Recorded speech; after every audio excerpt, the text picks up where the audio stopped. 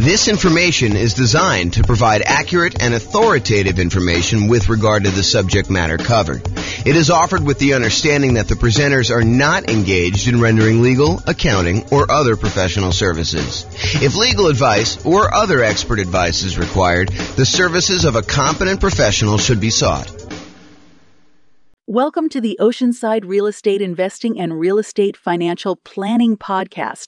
Learn all about investing in real estate in Oceanside, California, with a combination of real estate financial planning and modeling with numbers specific to Oceanside, plus syndicated, more generalized recordings of live and pre-recorded real estate investing classes, not all of them specific to Oceanside. Be sure to stay tuned after the podcast for a message from our sponsors. Well, good morning and welcome, everyone.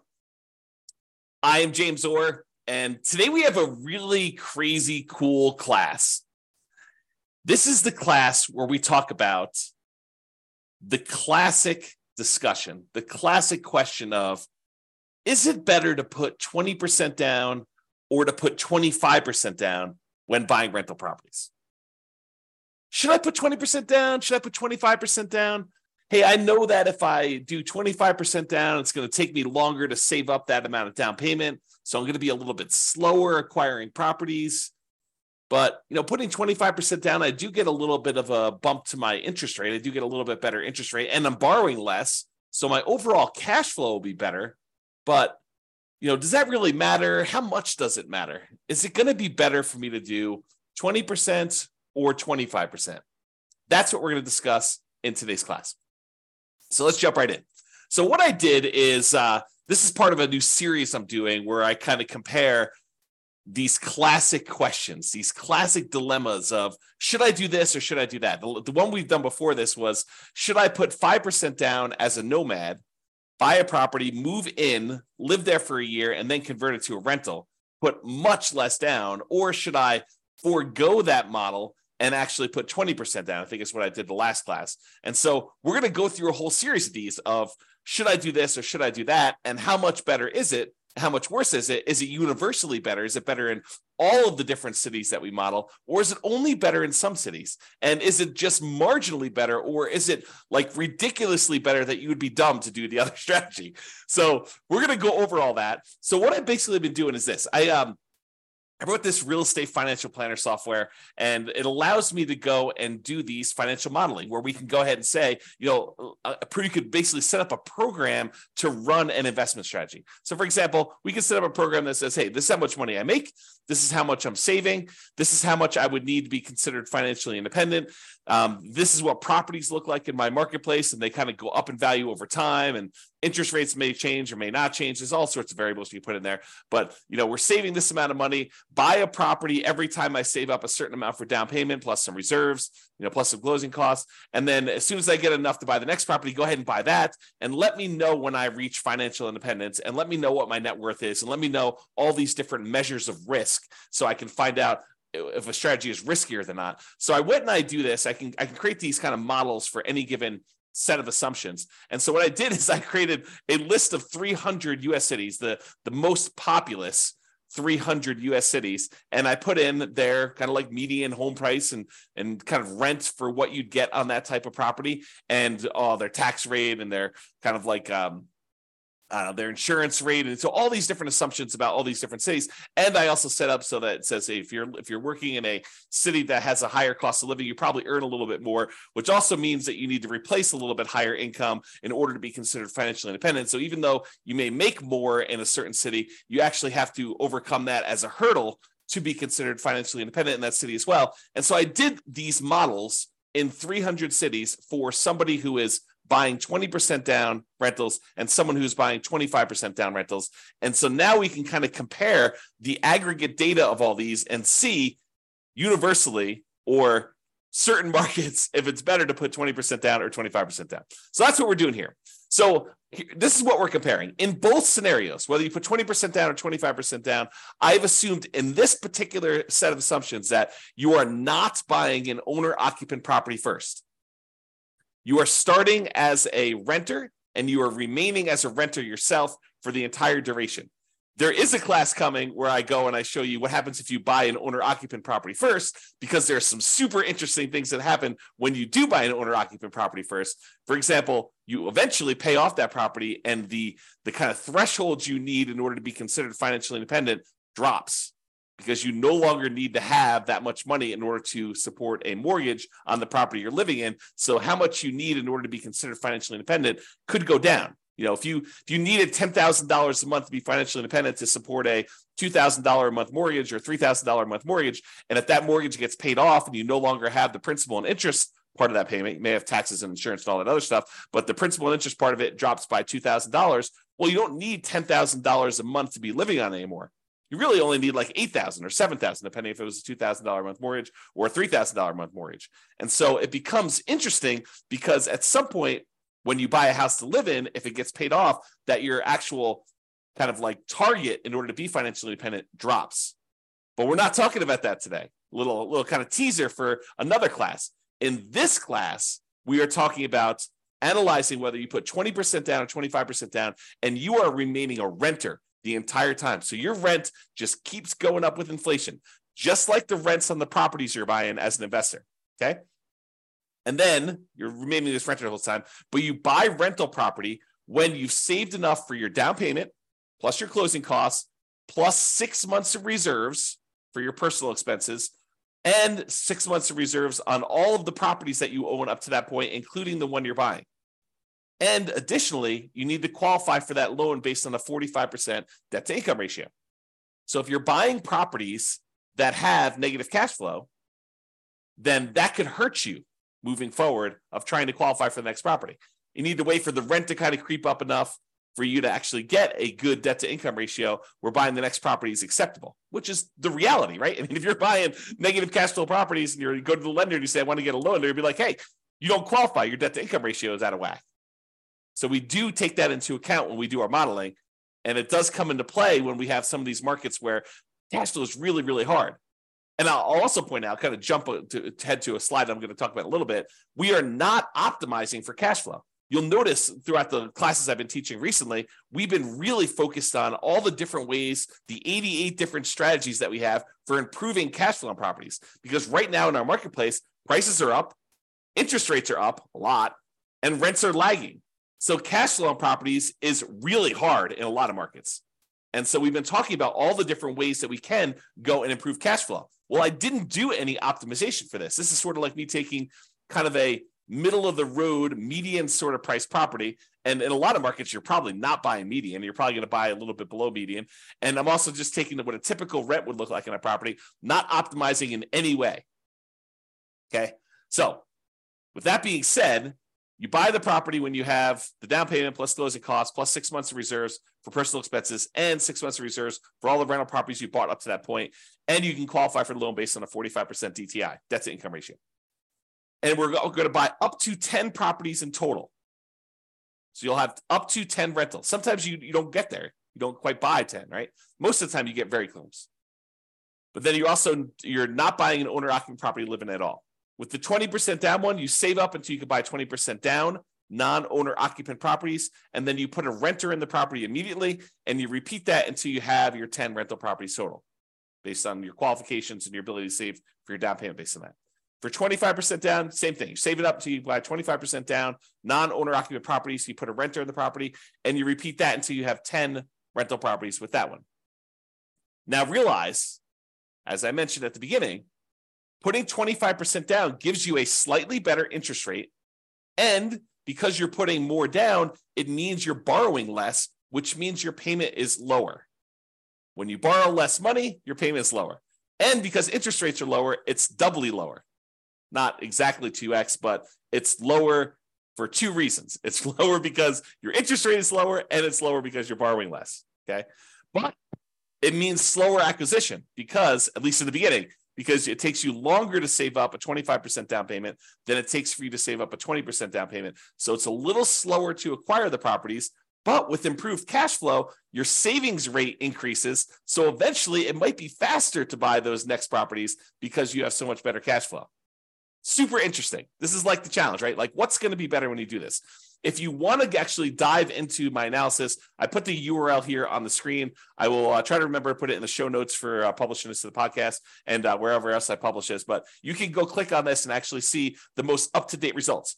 Speaking of up-to-date results, I'll kind of like preview a little bit later in the presentation, but when I go and I do my analysis, I am not an expert on 300 US markets, right? I'm using kind of like the median price and what rents are based on, looking up rents online, doing rent comps essentially, and trying to determine what rents would be. But I don't know your market. You know your market, and you can go look at my numbers. My assumptions are all published. You can go look at my assumptions and say, James, you're a little bit crazy. I mean, you should probably use a little bit better number for this. Go ahead and reach out to me. Send me an email. Tell me, look, we should be using these numbers for this. And to be clear, I don't want like your once in a lifetime or once in a decade amazing deals that you're able to find after searching for 3 years with 20 years experience. What I want is what a typical real estate investor, what an everyday real estate investor in your market could go and achieve, right? I don't want to have this exceptionally amazing type of deal that we run the numbers where your city always looks amazing because we picked this exceptional, unusual, really hard to find, amazing deal. We want to do more reasonable assumptions for doing the comparisons. Now, if you want to go and do your own modeling with your particular stuff, you go do that. That's up to you. Okay. But for as far as like doing the comparisons, please do reach out to me. I'm open to having you come and say, hey, James, your numbers are a little bit off here, maybe, and be nice. Please be nice. Don't go, James, you're absolutely wrong. You suck. Don't do that. Oh, man. Be nice about it. Okay. So go ahead and reach out. You could do that. And then if the reason why I give you the link, though, is if we change the numbers and I change them in the database and I rerun everything, then all the numbers will change. And it'll change it for all of the analysis we do, not just this one, 20% to 25%. We'll rerun all of them and do all the comparisons. I've got 30 different comparisons so far, and I'm on my way to 100 plus. I have a whole bunch laid out. It's just a matter of time of getting in there and doing the analysis. Okay, but I digress. Okay, here we go. So how do we determine if somebody is financially independent? When we're doing this modeling, how do you say, hey, this person achieved financial independence at this month? Well, financial independence is really made up of 5 income sources, and the 5 income sources need to surpass whatever their target monthly income in retirement is, which I've set to be whatever they were making from their job.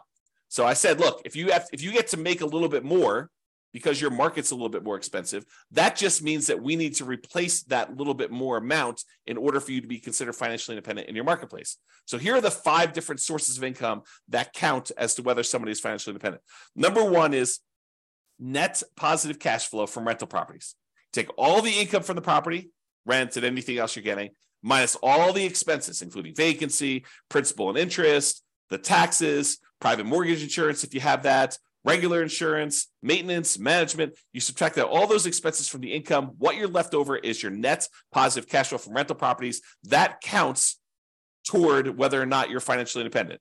If you have enough rental property income net after all these expenses on your properties, if that is net positive over what you were making from your job, you're considered financially independent. We have you stop working and you just continue living based on that. Okay, that's how we do in the modeling. In addition to that net positive cash flow from rental properties, there's another source of income. There's 5. I'm going number 2. So you can take any money you have left over that is invested in stocks or bonds or loans as a lender, if you're making hard money loans or whatever it is, times whatever your yearly safe withdrawal rate. If you've heard of the kind of Trinity study or the 4% rule, we're basically taking any money you have invested outside of your rental properties times whatever your safe withdrawal rate, which we're going to assume to be 4% for all of these. And that gives you a number as well. So if you've bought your 10 rentals and now your money is sort of accumulating in your account and you get to $1 million, you'd have about $40,000 per year contributing to you being financially independent. I'm just using like an example. We do the actual math. It doesn't have to get to $1 million. Like, we'll do it for $100. We'll do it for $10,000. We'll do it for $500,000. Any number you have, we'll multiply by your safe withdrawal rate, divide by the number of months in order to find out what your monthly income is, because we calculate it monthly, and we'll determine whether or not that contributes to being financially independent. So those 2 things, net positive cash flow and your invested assets times your safe withdrawal rate, plus these other 3 sources of passive income, which I did not model here because we just assume that they're not getting any, but it would be passive income from Social Security. You can model that. Any passive income from any annuities that you buy, the insurance product where you pay someone and they pay you a monthly or yearly stipend. or passive income from pensions if you have a pension with your job. So the two that we're primarily focused on are net positive cash flow from rentals and the invested assets times your safe withdrawal rate. We're going to ignore, for the sake of this particular discussion, pensions, Social Security, and annuities. All right, so here are my assumptions. Each city modeling uses their median home prices, approximately, and estimated rents for those properties. We did not apply any of the 88 strategies for improving cash flow. Job income does vary based on the city, so you can afford a property in that market. I didn't want you to go and say, hey, everybody makes $5,000 a month, and then you go try to buy a property in LA, and you're like, you never hit the 45% debt to income ratio because you can never qualify for that particular loan. So I've had to vary income based on the city so that you could actually buy properties in that city. Okay. But we do consider that if you need to make a higher income in order to qualify for properties there, that you also need to overcome that income to be financially independent. So it sort of offsets in a weird sort of way. We start with just enough down payment to buy a 5% down owner-occupant property with closing costs. So we assume you start with 7% of the price of properties in your marketplace, which also changes depending on what market you are. This is true even though you're not buying an owner-occupant property, because we're going to do some comparisons later where you do buy one, and I wanted those to be starting at the same ground, like starting at the same level, where instead of, if you start today and say, look, you make $0, which I'll probably do as definitely an example, where you're starting from nothing and all you have is a savings rate, and maybe I start with different savings rate, I'm digressing. Okay. But basically here I'm saying, look, you're doing it so that you have a certain amount that you could buy an owner occupant at the start, because eventually I'm going to compare you doing owner occupant ones and see how much of a difference that makes. And I wanted them to be as close to apples as we possibly could. I also set a $10,000 minimum. So if you happen to be a market where 7% of the price of your properties it works out to be less than $10,000, I do bump it up to $10,000. I don't even know if we ever hit that.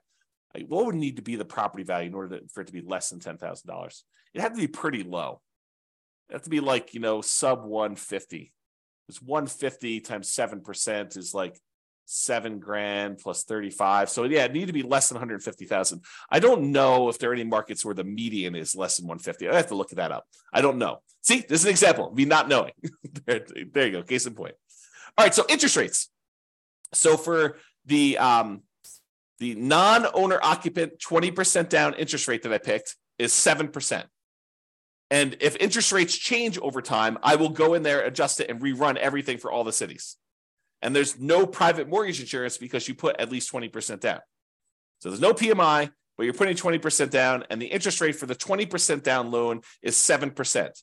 The interest rate for the 25% down loan is 6.75. So it's a 0.25% improvement to get 25% down. And I will tell you, I think that's conservatively low. I think in most cases, the difference between a 20% down loan and a 25% down loan is greater than 0.25%. It's greater than a quarter point of interest rate. Okay. But that's what I did. I didn't want to give 25% down too much of an advantage, although maybe I should have. Maybe I should have done what reality was, but there you go. And I used to just model this out for 60 years because 60 years, even if you're 40 years old, that gets you to 100. If you're 20 years old, that gets you to when you're 80. But because some of these took more than 60 years to find out when they became financially independent, I just decided to extend everything to be 100 years. And I realized, James, I'm 50 years old. If someone listening, I'm 50 years old. There's no way I'm going to live to be 100 years old. So this running this 150 years, running to be when I be 150 doesn't make any sense. I get it. Even if you're 20 years old, running it for 100 years probably doesn't make sense for a lot of you. But I did it for 100 years just so you could see and so you can get a feel. For a lot of my measurements, I'm picking 40 years in the future as an arbitrary point.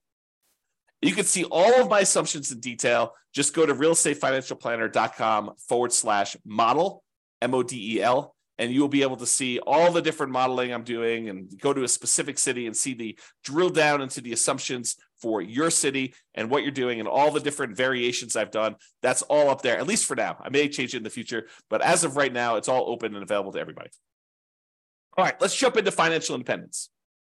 So when do they get to the point where all their passive income from the net rent, the net rental income, and also the invested assets times safe withdrawal rate, when does that exceed the amount that they were earning from their job? Well, if you put 20% down in 52 of the 305 cities, you achieve financial independence faster with 20% down. So about 1/6 of all the cities I ran, it was faster for you to put 20% down. However, in about 2/3 of the cities, 194 cities out of 305, it was faster for you to be financially independent if you put 25% down. Wait, what?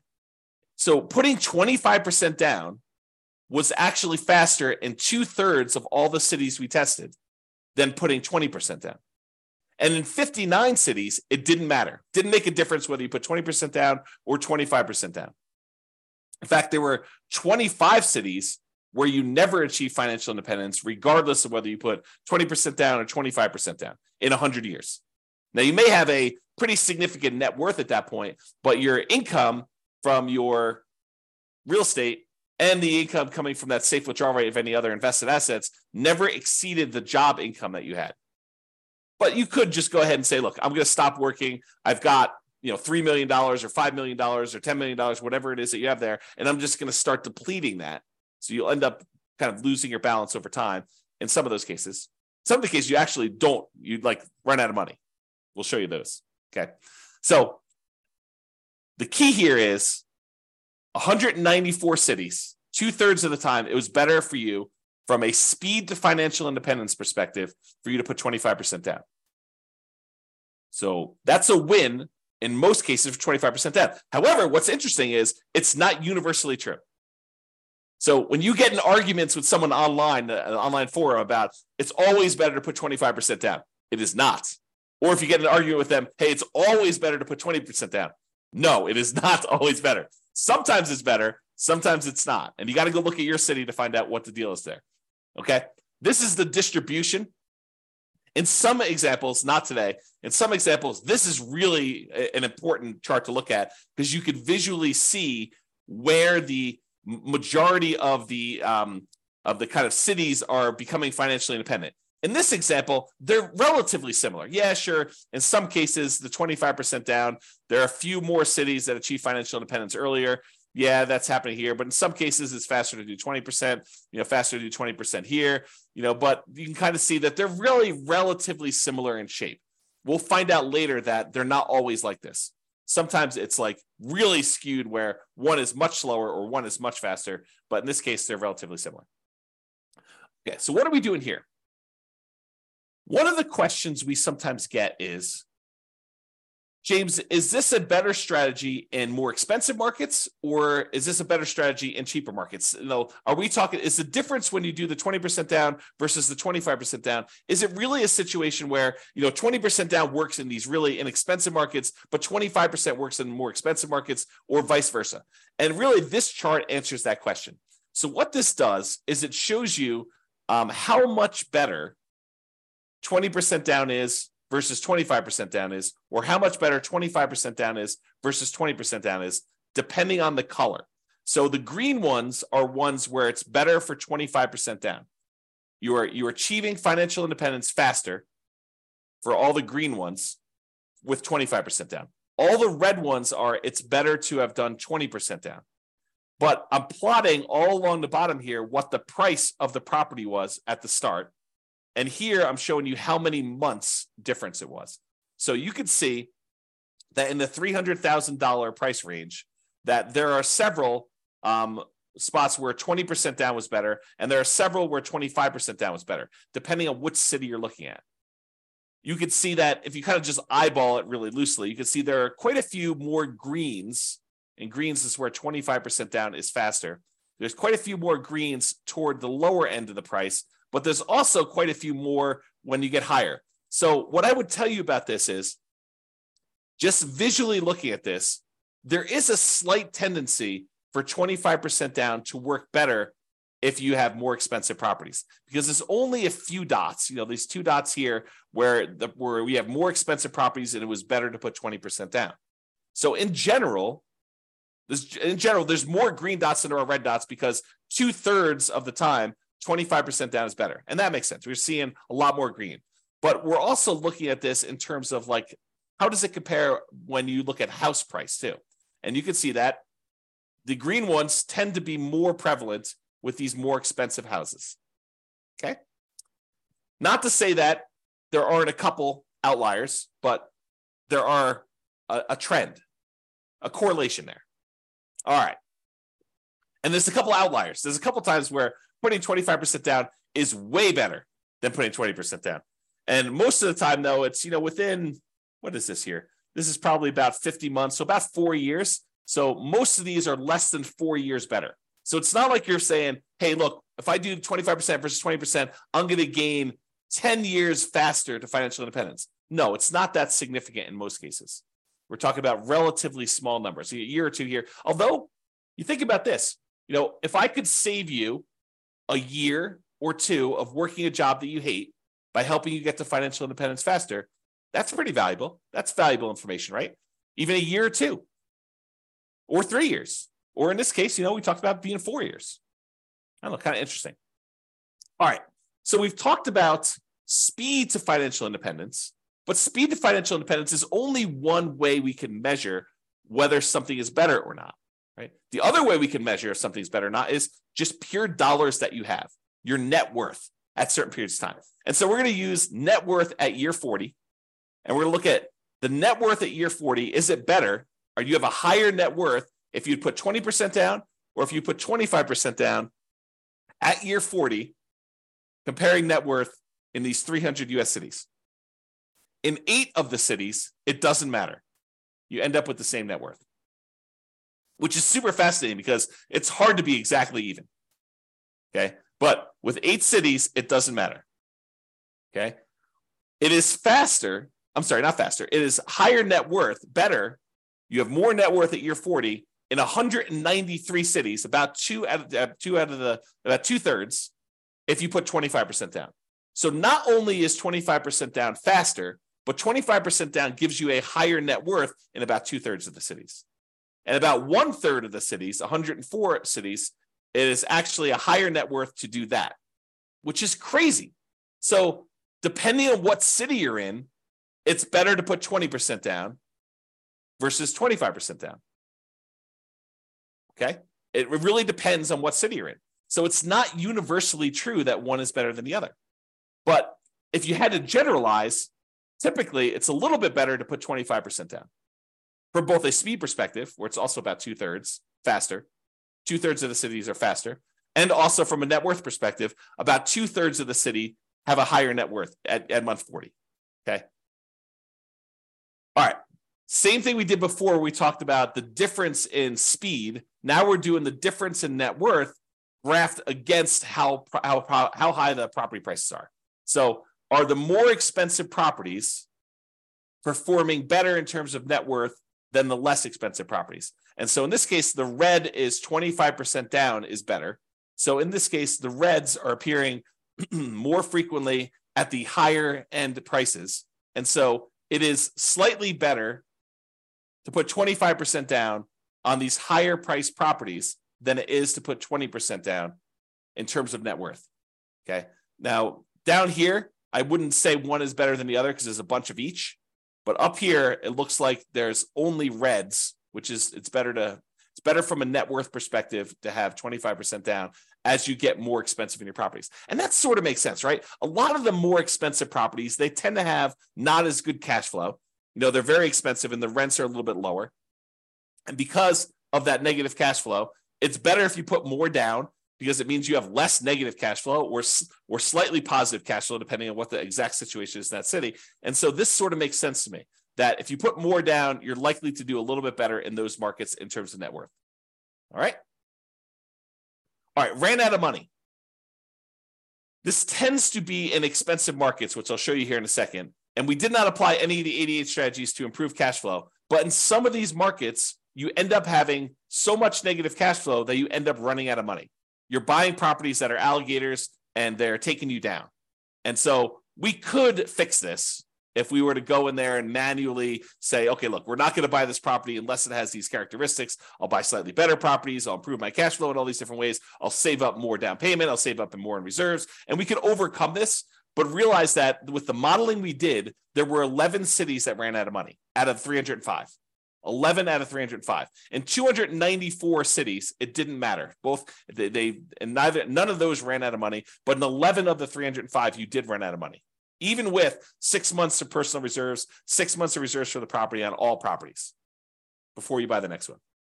Okay. So there are things we could do to avoid that. We talk about those in other classes. So as far as which ones run out of money, it tends to be the more expensive properties. The overwhelming of things under $1 million. In fact, I can't see any under $1 million where it ran out of money.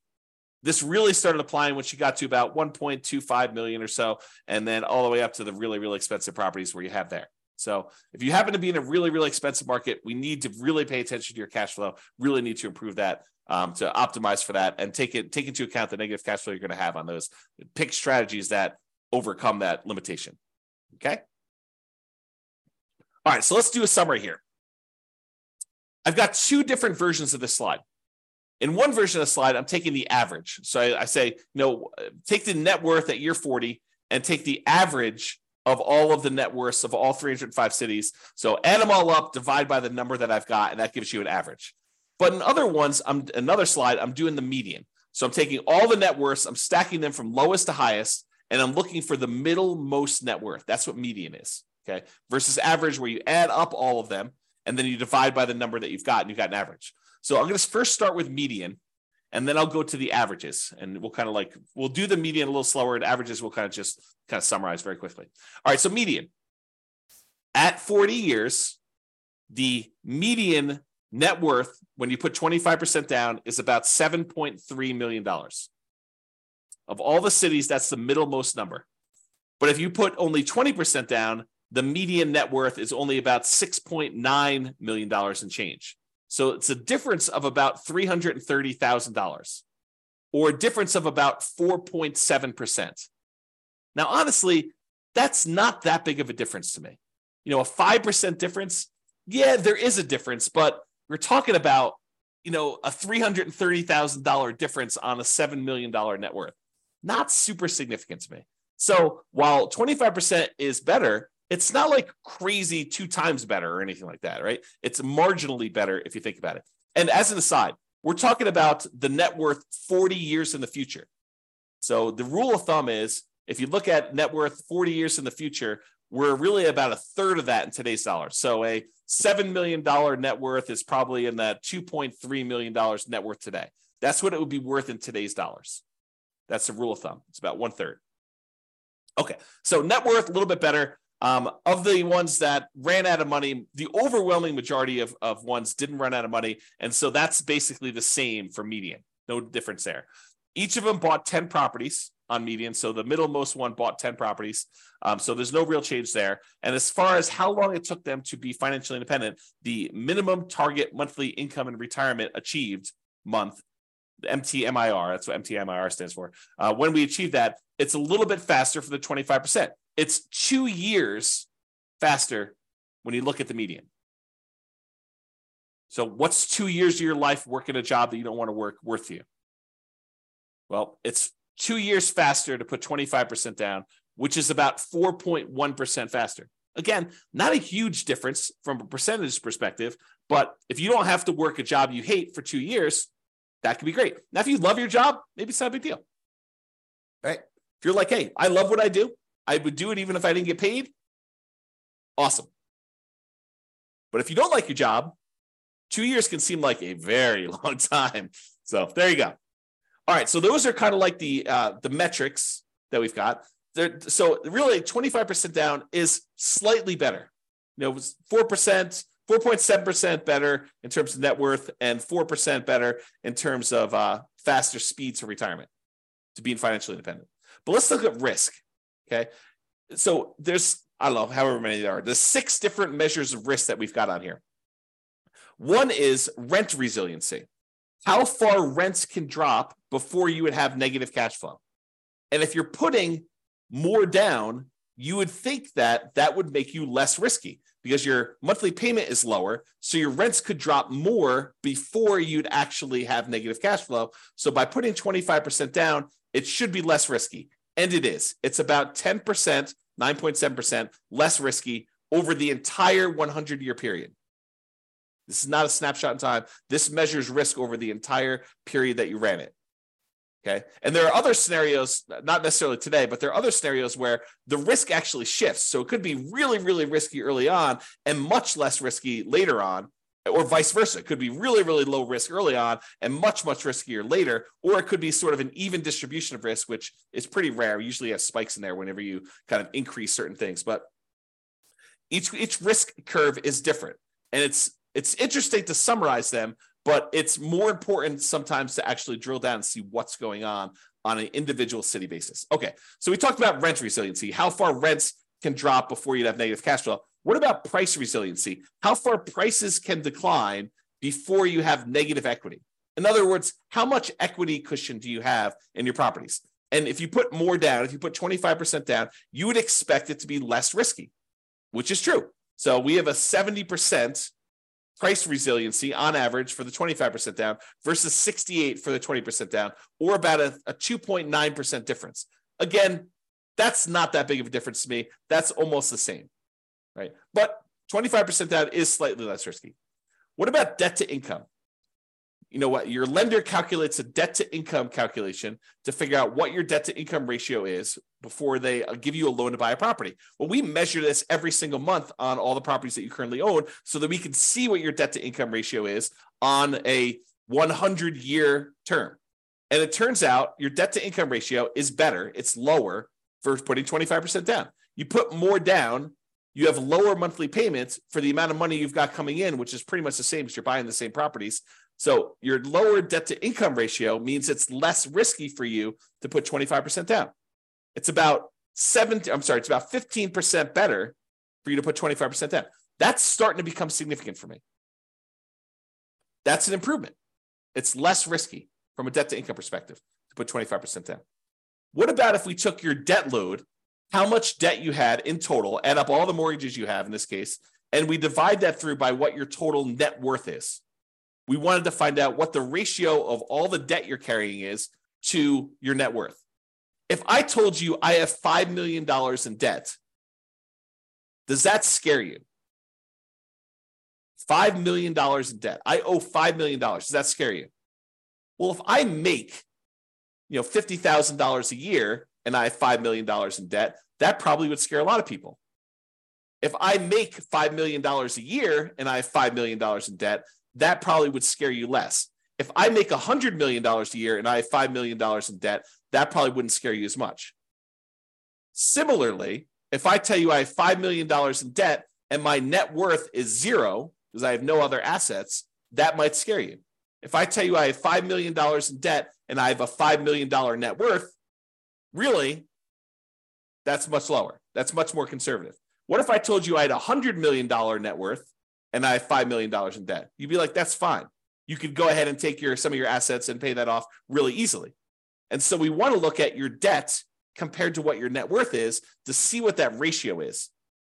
When you put 25% down, that ratio is improved. It's better. And so it's lower. You have a 32% debt to net worth ratio, which is about 8.6 better than the 35% you have when you put 20% down. So it's less risky to put 25% down. What about your debt to your liquid net worth, or what we call debt to account balance? Sure, your net worth consists of the equity you have in your properties, plus any money you have invested somewhere in stocks or bonds or savings or whatever it is there. But what if we say, let's ignore equity, because equity is really hard to get at sometimes. So let's just look at what your debt is compared to your liquid net worth, how liquid you are compared to that debt. Well, we can measure that, debt to account balance, and it turns out that oddly enough, 20% down is slightly better there. 20% down is slightly less risky, and it's about 12% better. That's interesting, right? And then how many months of reserves do we have on average? Ideally, we want to have at least 6 months of reserves, but wouldn't it be better to say I have 12 months of reserves somewhere? Wouldn't it be better to say I have 24 months, I have 2 years worth of reserves, where I have enough reserves where if I didn't get rent for 2 years, I would be fine? Sure. I think that's more conservative. Well, the average number of months of reserves in these models is 676, which tends to be skewed by the really, really high numbers you have much later on in the modeling. And early on, you barely have that 6 months because that's the criteria for buying properties for a lot of cities. Okay. But it's about 8.7% better putting 25% down when we look at that measure of risk. So to summarize, all the green areas here are ones where 25% down is better. So it's better in net worth. It's better in faster speed to financial independence. It's better in at least 5 of the 6 measures of risk. And with some of these, they're relatively small differences. And some of these are starting to become a little bit more significant in terms of what percentage difference they are between putting 20% down. Okay. So that's all the medians, looking at the middlemost one for doing that. Okay. What about average? Well, with average, it's even more extreme. Not necessarily in a percentage, although in some cases it is, but with this, it's better to put 25% down universally when we look at the average for all the different cities. Okay. It's 0.7% better from a net worth perspective to put 25% down. It's 2.2% better from a speed to financial independence perspective to put 25% down. And then, it's much better for you to put, in the 10% range plus for several of these measures of risk when you're considering putting 25 or 20% down. So in general, it seems like 25% down is a little bit better. Not like all better. And it really matters which city you're in, honestly. Okay. Now remember, I've said this a couple times, you could apply the 88 strategies we have to improve cash flow to improve on these numbers. These are sort of like middle of the road numbers. We're basically using the median price property in the market and the rent we might be able to get on that property in that market. You could choose a better property and you probably would do better. And I do model some of these improvements. Like there are examples where I model and say, what if you could buy a property and get a 5% better price or 10% better rents or 10% better price, or you get slightly better interest rates, or you buy down the interest rate. Like I'll do all these different models and I'll compare them so that you can see what impact that has. Okay. Now, again, this is my call to action for you. If you're an expert at your local market, I am not an expert at your local market. And if you want to help me improve my numbers for the local market, reach out via email and I can update the numbers in our database to rerun all the scenarios to your market. And we can improve this so that everybody gets the benefit of being able to see how this compares. Now, I'm not trying to show best case that only a small number of real estate investors could expect to achieve. I really want to use numbers that any real estate investor in your market could expect to achieve. Okay. All right.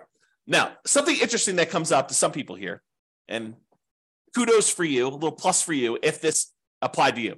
So you're realizing that, look, we're buying these non-owner occupant properties. We're not moving into these properties, right? So we're buying investment properties. What if you live in a market where your market conditions suck?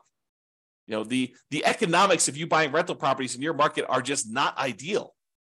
Could you go and say, I live in blank city, but I will go invest in another city where the economics are much better? Sure, you totally could do that. And there's no local market limitation because we're not even buying an owner-occupant property in this particular case. But you could go say, hey, I'm going to live in X city and buy in Y city. And I did not model it that way. So you could do a lot better than what I'm showing if you just picked a different city that had better economics. All right. So that's it. In our current market conditions, our current price, current interest rates, or current rents, as of March 22nd, 2023, that's when I'm recording this. So if you're wondering, like, where was this? When was this that was happening? In 300 plus US markets using less than ideal median price rent properties, putting 25% down is better in terms of net worth and speed to financial independence in general. But there are exceptions. The market does matter.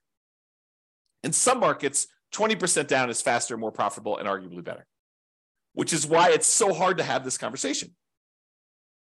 Generally, though, putting 25% down is less risky. There are probably exceptions to that too, though. It's best if you look closer at your specific market and apply as many of the 88 cash flow improving strategies as practically possible to improve on your implementation. And if you go to the realestateFinancialPlanner.com/model, you'll be able to go ahead and see your city and the comparisons for your city and all that stuff. All right. That's all I got. This has been James Orr. I hope you enjoyed this. Hope you enjoyed these kind of like the theme of kind of comparing these, because I'm going to do more of them unless you tell me I hate them. But I'm going to do more of them because I find it fascinating to see, hey, should I prepay PMI or should I not pay PMI or should I hire a property manager? What's the impact of hiring a property manager? If I'm going to put 25% down, What's the difference in speed if I hire a property manager versus not hiring a property manager? Or what is the difference in speed if I decide to pay off my properties early? If I take extra cash flow and I use it to pay off that, what happens if I take my money and I save it up until I can pay off a property in full? Is that faster? Should I buy 10 properties, wait till I get to the point where all of the equity in those can pay off 4 of the 10, and I sell off 6 of them to pay off the 4? Is that faster? So I'll do all of these comparisons and I'll show you which one's better, by how much, and how that changes risk characteristics too. But as you can see, it takes a little while to go through the details of each one. So there's going to be about one a week is my plan as of right now, subject to change. That's all I got for you. Hope you enjoyed it. This has been James Orr. Bye-bye for now. With home prices up, mortgage interest rates up, and rents up, but not quite enough to counteract the higher prices and interest rates, cash flow on rental properties in Oceanside is harder than ever. Book a call with the Real Estate Financial Planner to apply our proprietary 88 strategies to improve cash flow on your rentals. See the show notes for a link to schedule your call and improve your cash flow today. If you're a real estate agent, lender, or professional in Oceanside that wants to help our real estate investor listeners, consider reaching out to learn about collaboration opportunities with this podcast. We'd love to add more value to our listeners by having you assist our investors buy, sell, and finance their real estate investments. See the show notes to schedule a call to discuss collaboration opportunities.